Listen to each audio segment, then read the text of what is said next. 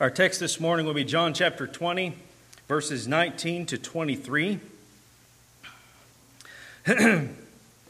We began chapter 20 with the account of the resurrection, the account of the empty tomb. We went through a number of different things as we were working our way through that portion of God's Word. We had taken one particular Lord's Day and had focused on the importance of the resurrection and the necessity of the resurrection. Often we tend to focus so much on just either the cross of Christ or we focus on the life, but we have to see that it is all necessary for our salvation, which includes His life, His death, His resurrection, His ascension. So we had discussed some of that. We had also discussed the blessing of Mary Magdalene and some of the other ladies, of the blessing of being the first eyewitnesses of the resurrection. Jesus didn't appear to the 11. He appeared to Mary Magdalene and the other women first.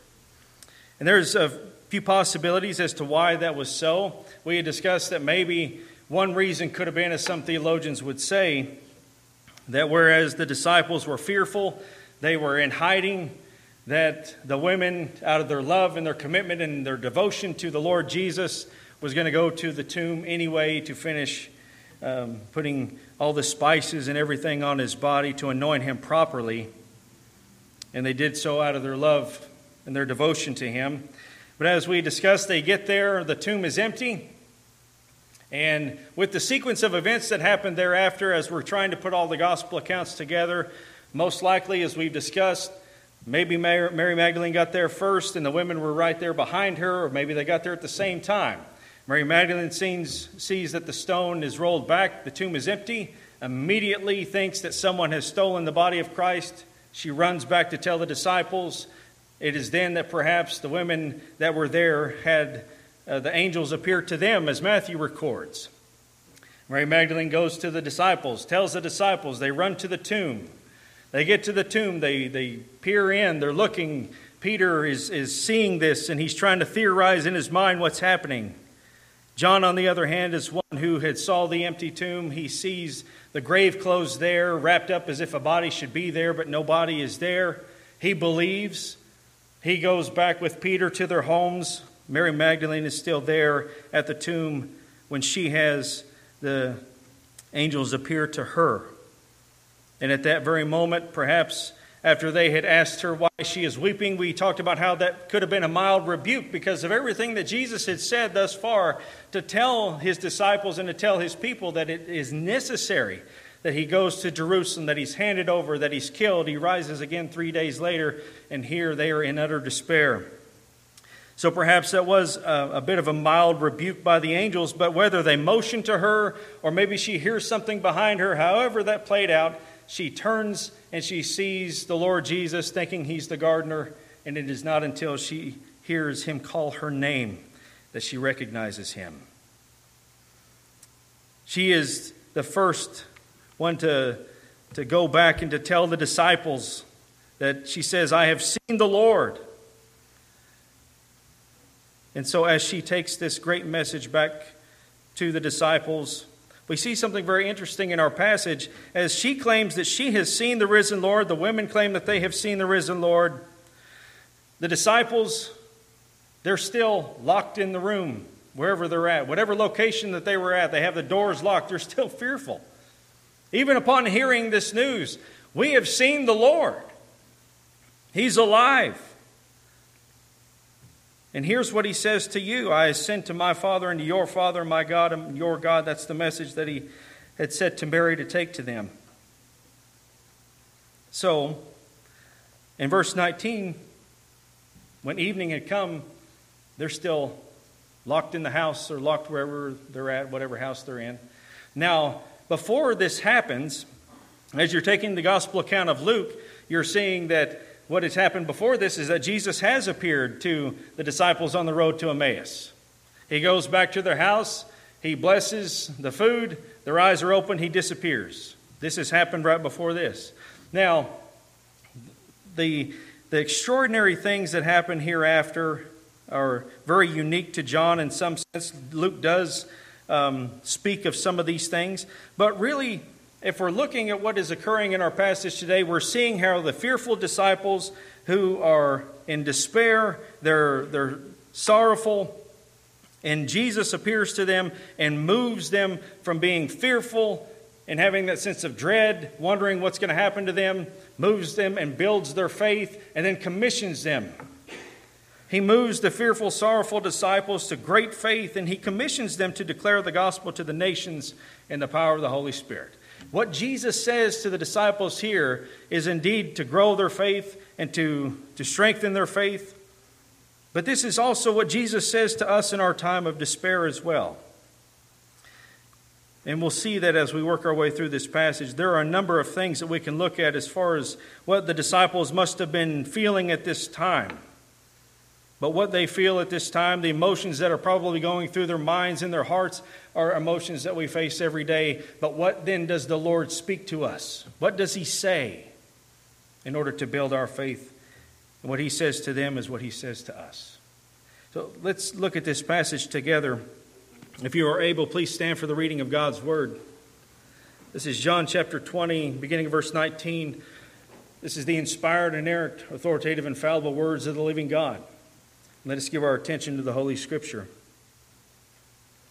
So when it was evening on that day, the first day of the week, and when the doors were shut where the disciples were, for fear of the Jews, Jesus came and stood in their midst and said to them, "Peace be with you." And when He had said this, He showed them both His hands and His side. The disciples then rejoiced when they saw the Lord. So Jesus said to them again, "Peace be with you. As the Father has sent me, I also send you." And when He had said this, He breathed on them and said to them, "Receive the Holy Spirit. If you forgive the sins of any, their sins have been forgiven them. If you retain the sins of any, they have been retained." Let's pray together. Gracious God and our Father, we thank You for this portion of Your Word. We thank You for the encouragement that it gives us, for the strengthening of our faith that it produces in us by the Spirit of God. Father, help us to give our attention to this passage. We pray that the Holy Spirit would apply it to our hearts.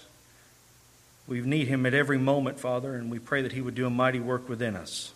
Bless the preaching of Your Word and may it accomplish all You desire.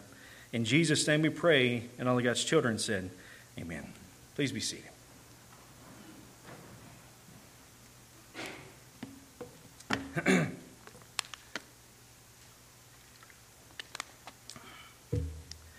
So this is the same day.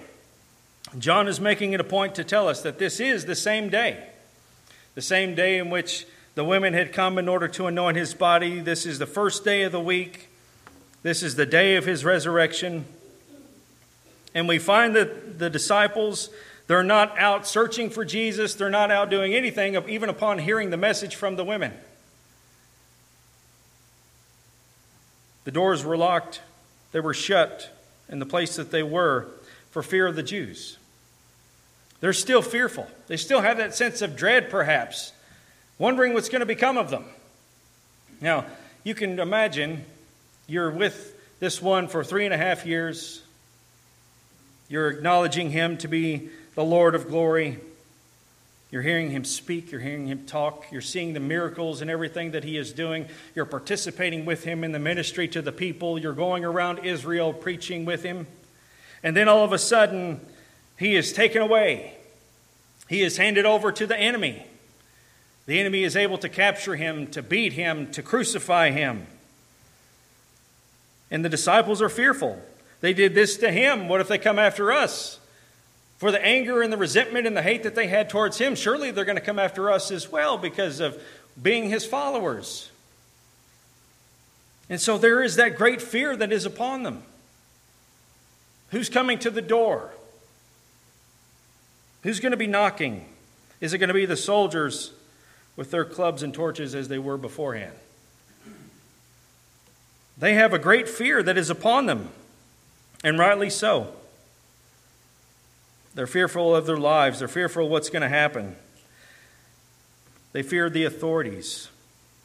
But you think of the other emotions that perhaps are going through their minds at this time as well. Perhaps that of shame. We had been with him for 3.5 years. We've seen everything that he did. We heard the words of life from him. And we say to him, we're not going anywhere. You have the words of life. And then what happens the night in which he is handed over? They run away. They flee. They've abandoned him.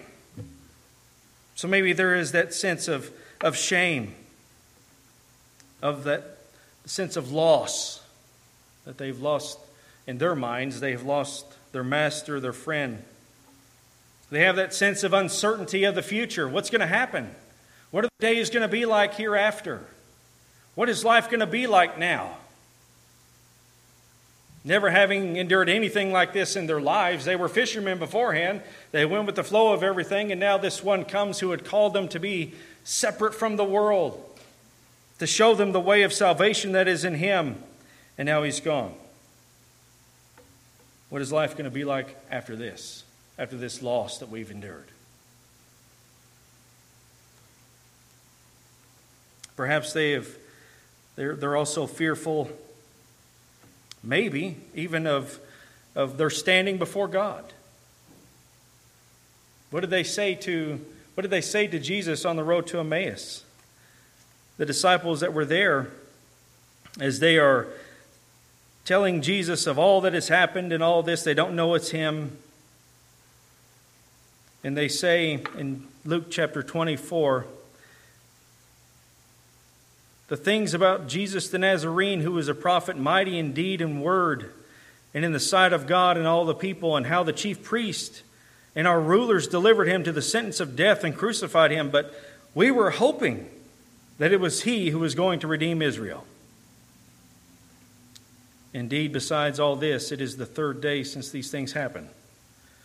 They were hoping that he would be the one to redeem Israel. And the implication of what they're saying is, we hope this, but apparently this isn't it.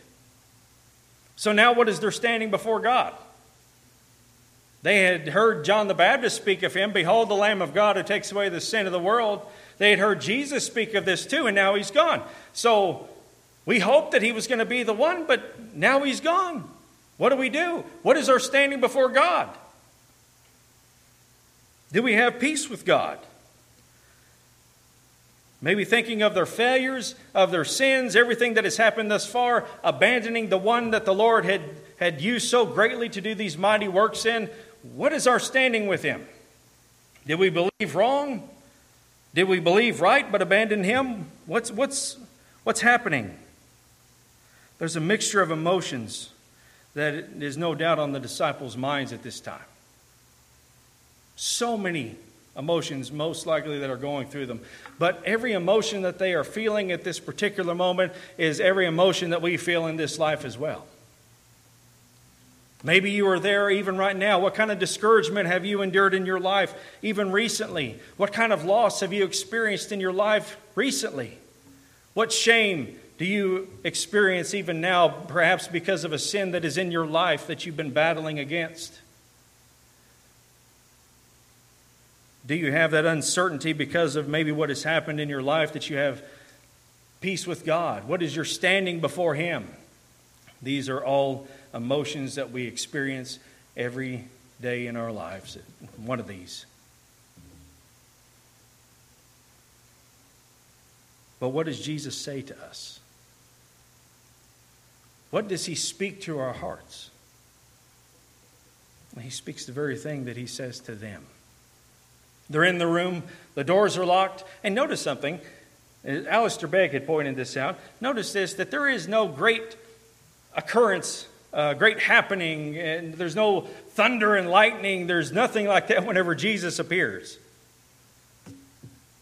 You have, maybe in mythology or whatever, whenever a supposed God appears on the scene, there's all this occurrence that happens to accompany him, to show the magnitude of who he is or whatever.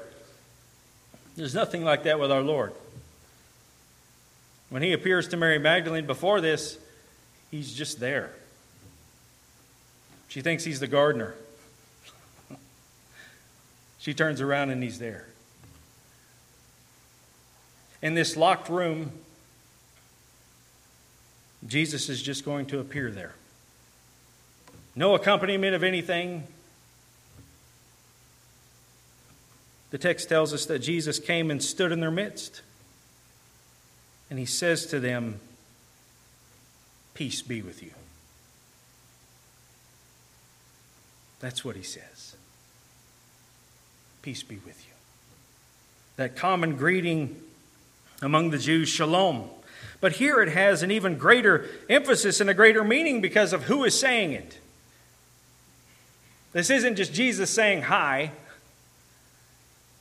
Out of all the things that they are experiencing in their hearts at this moment, the very words that comforted their hearts more so than any was Jesus appearing, the one that they had abandoned, the one that they had had doubts about, being the one who redeemed Israel and all of this. And he stands in their midst. He doesn't bring about rebuke. He doesn't say, "I can't believe you all deserted me. Didn't I tell you the truth?" He says to them, "Peace be with you." Those were his words to his people. Now, they do think that maybe they've seen a ghost. They are frightened. They're still frightened.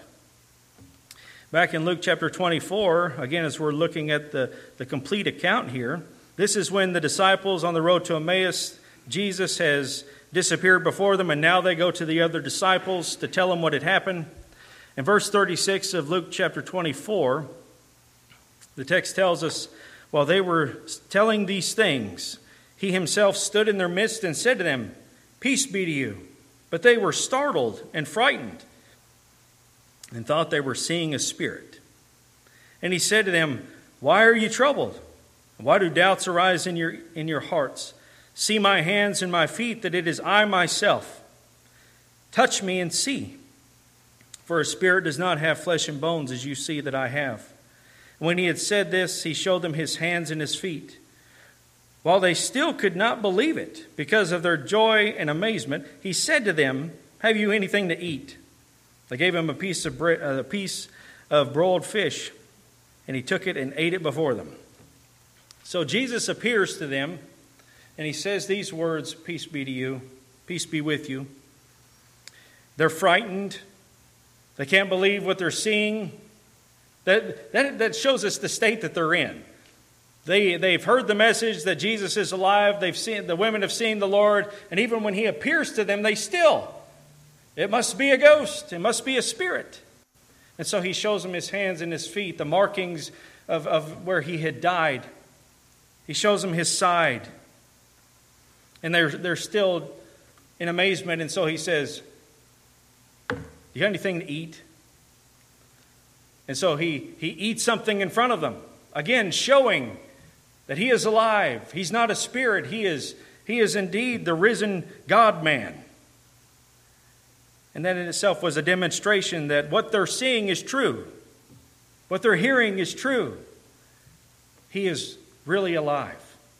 He is truly standing before them. He has risen from the dead, as he said.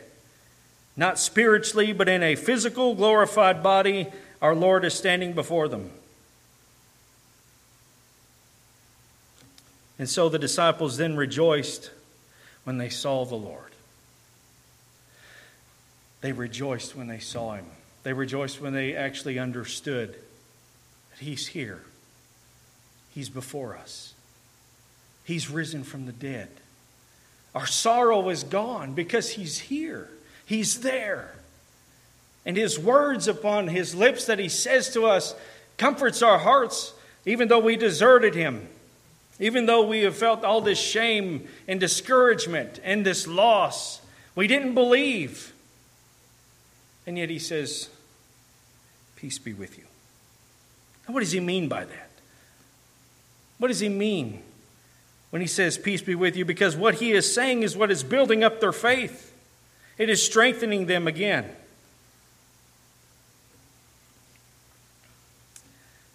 He's building back their faith. We deserted him. We hoped he was, but he is indeed the one. And his word is, "Peace be to you."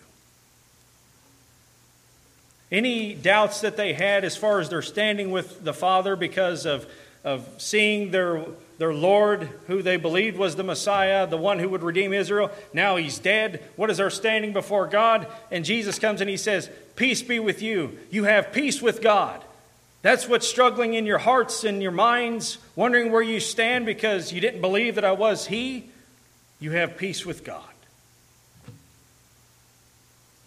By His offering, peace has been made with God, because as He is showing Himself, as He is risen from the dead, He is demonstrating that He was who He claimed to be, and that everything that He said has come to pass. Forgiveness of sins would be brought about by Him. He is the Lamb of God who takes away the sin of the world. He has secured peace for the disciples, for all who call upon Him. He brought peace between them and God. And as a result of the peace that they now have between them and the Father, now they have the peace in their hearts, the tranquility of heart, that calmness, that wholeness now they are experiencing as a result of the Lord appearing to them and declaring these words to them. Peace be with you. These are the words that our Lord speaks to our hearts as well. Peace be with you. Even in your time of suffering, in your time of pain, in your time of trials and disappointments and loss and everything else that we experience, these words is what comforts us and strengthens us, because if we understand that we have peace with the Lord, peace with God as a result of the Lord Jesus and His work, then everything else in life can be endured. This is the most important. If you don't know where you're standing when it comes to your relationship with the Lord, then everything else is going to be falling apart as well. That uncertainty.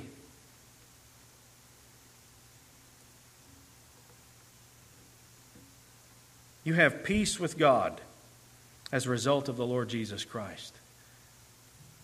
And when He tells you, peace be with you, He is acknowledging a number of different things as this is demonstrating His completed work to you. What does it say to you? You have peace with God. How can you have peace with God? Because He has secured your forgiveness. Because He endured the wrath of His Father. He satisfies His justice, and His righteousness is imputed to you. You have a new standing before the Lord. And now you can have that peace that surpasses all understanding. In the moments in which you shouldn't have peace because of whatever is going on in your life, yet somehow or other, there is that calmness of heart that we have, when most of the time we shouldn't. And what is that? That is the Lord working in our hearts, reminding us of our standing before Him as a result of Christ and the love and devotion that He has for us as His people, the care that He has for us. We have peace. I remember when my dad was dying, I remember getting the call that he had gotten cancer and that he was not doing good. And I remember burying my face, praying, asking the Lord, what do I do? I don't know what to do. And yet, in those moments as I'm burying my face in my couch, yet a calmness came over my heart to let me know everything's going to be okay. You shouldn't have that. You shouldn't have peace like that in a time in which you have a loved one who's getting ready to die, someone who you love. And yet, it's there. How is it there? Because you have peace with God, and Christ has secured peace for us, and Christ gives us peace in our hearts. Be of good cheer, I've overcome the world.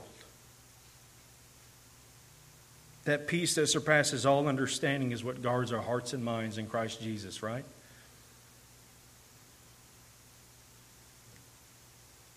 As a result of hearing that announcement, it's no wonder that the disciples then rejoiced when they saw Him.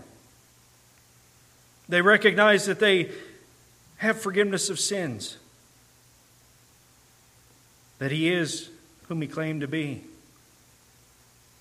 They're happy to see their friend and their Lord, their Master.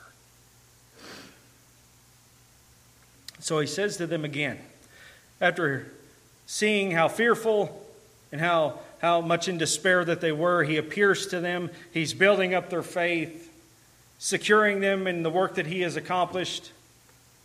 You have peace. Be at peace in your hearts. And then he says it again. Peace be with you.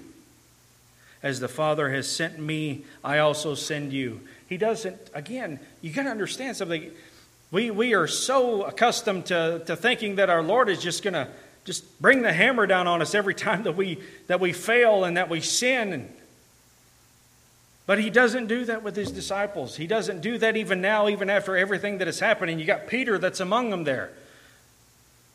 He denied him 3 times, and he's among the disciples here. What does he do?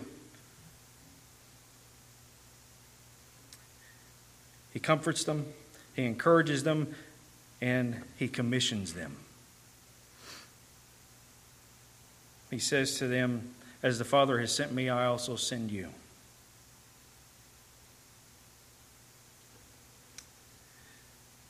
He's going to, John doesn't give us an account of the Great Commission as Matthew does. But what John is saying here, the recorded words of our Lord, is indeed giving us the Great Commission, what our Lord expects, what he has commanded the church to do. He is going to send them. He's going to send them into the world. They are going to be his witnesses. And you have this interesting phrase here in verse 22.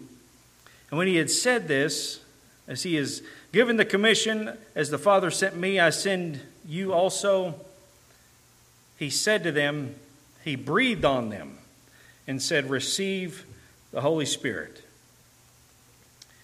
What does that mean?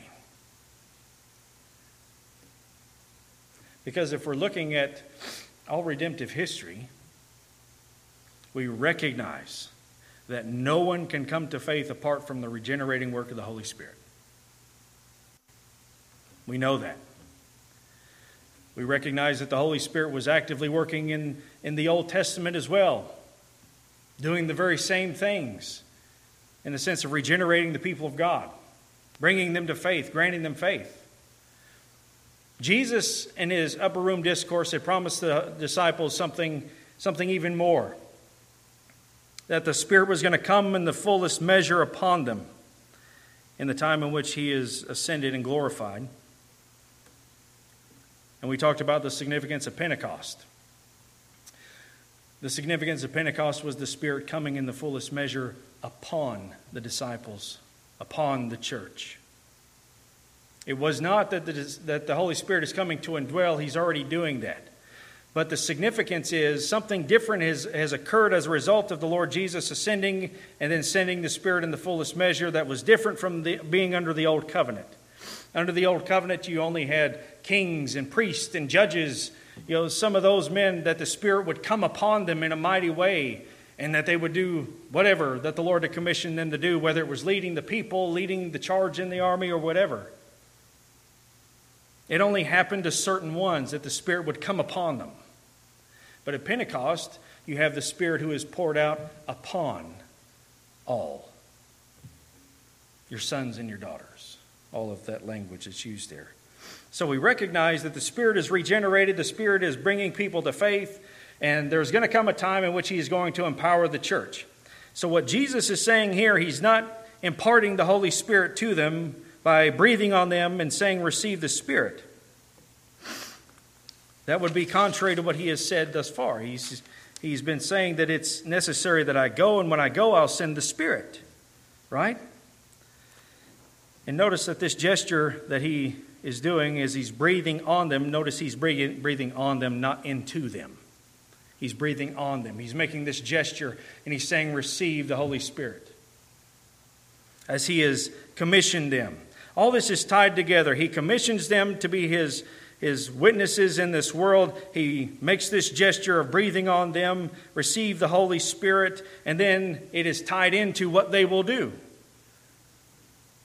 So one writer says this, here at this occasion of the commissioning of the disciples, Jesus constitutes them as the new messianic community in anticipation of the outpouring of the Spirit subsequent to his ascension. So by this gesture, Jesus is emphasizing the role of the Holy Spirit in their work of declaring the forgiveness of sins in his name. Now, the parallel passage here of Luke helps us to understand that a little bit better. So back in Luke 24, after Jesus has taken the fish and he's ate it before them, in verse 44 we read, "Now he said to them, These are my words which I spoke to you while I was still with you, that all things which are written about me in the law of Moses and the prophets and the Psalms must be fulfilled." Then he opened their minds to understand the Scriptures. And he said to them, "Thus it is written that the Christ would suffer and rise again from the dead the third day, and that repentance for forgiveness of sins will be proclaimed in his name to all the nations, beginning from Jerusalem. You are my witnesses of these things, and behold, I am sending forth the promise of my Father upon you. And you are to stay in the city until you are clothed with power from on high." So here's what he says in Luke's account. You are my witnesses of these things. That's what John is saying, that Jesus has said, as the Father has sent me, I'm also sending you. He is saying, and back in Luke, I am sending forth the promise of my Father upon you, but you are to stay in the city until you are clothed with power from on high. And Jesus is making the gesture signifying the promise to them. The promise of my Father, receive the Holy Spirit. It's not an imparting of the Holy Spirit at that moment. It is a demonstration that the Spirit will come from him, as he is the one who is going to send him. But the promise is not yet fulfilled until the day of Pentecost, when the Spirit comes in a mighty way upon them. What they are commissioned to do must be in the power of the Holy Spirit. It must be done through the Spirit of God and not left to themselves. What does Jesus say? Apart from me, you can accomplish nothing. But it is the Spirit of God who will convict the world of sin and of righteousness and of judgment, and he does that through the people of God, as we discussed in the Upper Room Discourse. But in the ministry of the Holy Spirit, what they will do, being his witnesses, he also says this in verse 23, "If you forgive the sins of any, their sins have been forgiven them. If you retain the sins of any, they have been retained." What does that mean? It is in connection with the Spirit coming upon them in a mighty way, empowering them to be his witnesses. This isn't something that, I know the Roman Catholic Church in time past has looked at this to say that you can forgive sins, you can not forgive sins, you can grant absolution, etc., etc. But that's not what's being said here. We do not have the power to forgive sins. You know, even the Jews, in Mark chapter 2, as Jesus heals the paralytic, he says to him in chapter 2, verse 5, "And Jesus, seeing their faith, said to the paralytic, 'Son, your sins are forgiven.' But some of the scribes were sitting there and reasoning in their hearts, 'Why does this man speak that way? He is blaspheming. Who can forgive sins but God alone?'" Who can forgive sins but God alone? It cannot be us. We don't have the power to do that. We don't have the authority to do that. So what does he mean? Well, the idea of forgiving and retaining is some legal language there. One writer says, in a Jewish context, the expression binding and loosing, is what we read elsewhere, describe the activity of a judge who declared persons innocent or guilty, and thus bound or loosed them from the charges made against them. Now, it's in this new messianic community that is being inaugurated by the Lord Jesus under the new covenant, in which we now go and proclaim the forgiveness of sins in his name. That there is one name under heaven by which man can be saved. That's the message that is being given. So, as the Apostle Paul and Barnabas with him, as they are preaching in Acts chapter 13, this is what they said. We're just jumping in the middle of it. Therefore, he says also in a psalm, you will not allow your Holy One to undergo decay. For David, after he had served the purpose of God in his own generation, fell asleep and was laid among his fathers and underwent decay. But he whom God raised did not undergo decay. Therefore, let it be known to you, brethren, that through him forgiveness of sins is proclaimed to you. And through him everyone who believes is freed from all things from which you could not be freed through the law of Moses. Therefore take heed so that the things spoken of you, or the things spoken of in the prophets, may not come upon you. So the message that is being given is the very message that Paul is giving here. That the message of the forgiveness of sins is only found in Christ.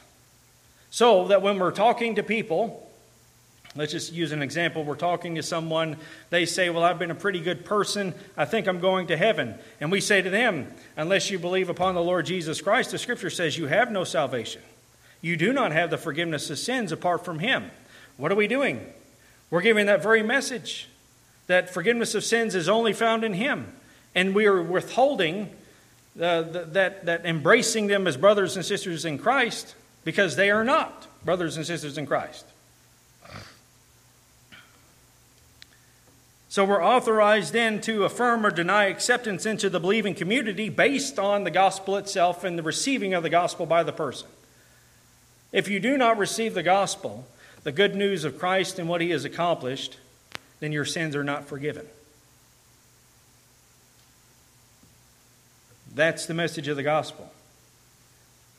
Your sins are not forgiven unless you believe upon Christ. And so in the commissioning of the disciples to go forth, to preach the good news, to be sent into the world, to be his apostles, this is the message that they bring, and they bring this message in the power of the Holy Spirit of God, who will be poured out upon them in the days to come. Now, what our Lord is commissioning the disciples to do here is the marching orders of the church throughout all the generations thereafter. This is what he has called all the people of God to do, to be his witnesses, to be his ambassadors, to declare, to share, to preach the gospel, to declare that forgiveness of sins can be brought about in his name, and only in his name. There is one mediator between God and men, and that's the man Christ Jesus. You can have peace with God when your sins are forgiven in Christ. So the very things that the Lord Jesus is saying to the disciples here is the very things that he speaks to us, and this is what we are to speak to others. This is the message that we bring. It is so tempting today, especially because of a variety of particular ones, to want to put the cart before the horse in the sense of impacting the culture in the name of the Christian faith. We want to have things happen because we see maybe such decay and the degradation that is going on, and we want to fix it. We want something to come about and to fix it.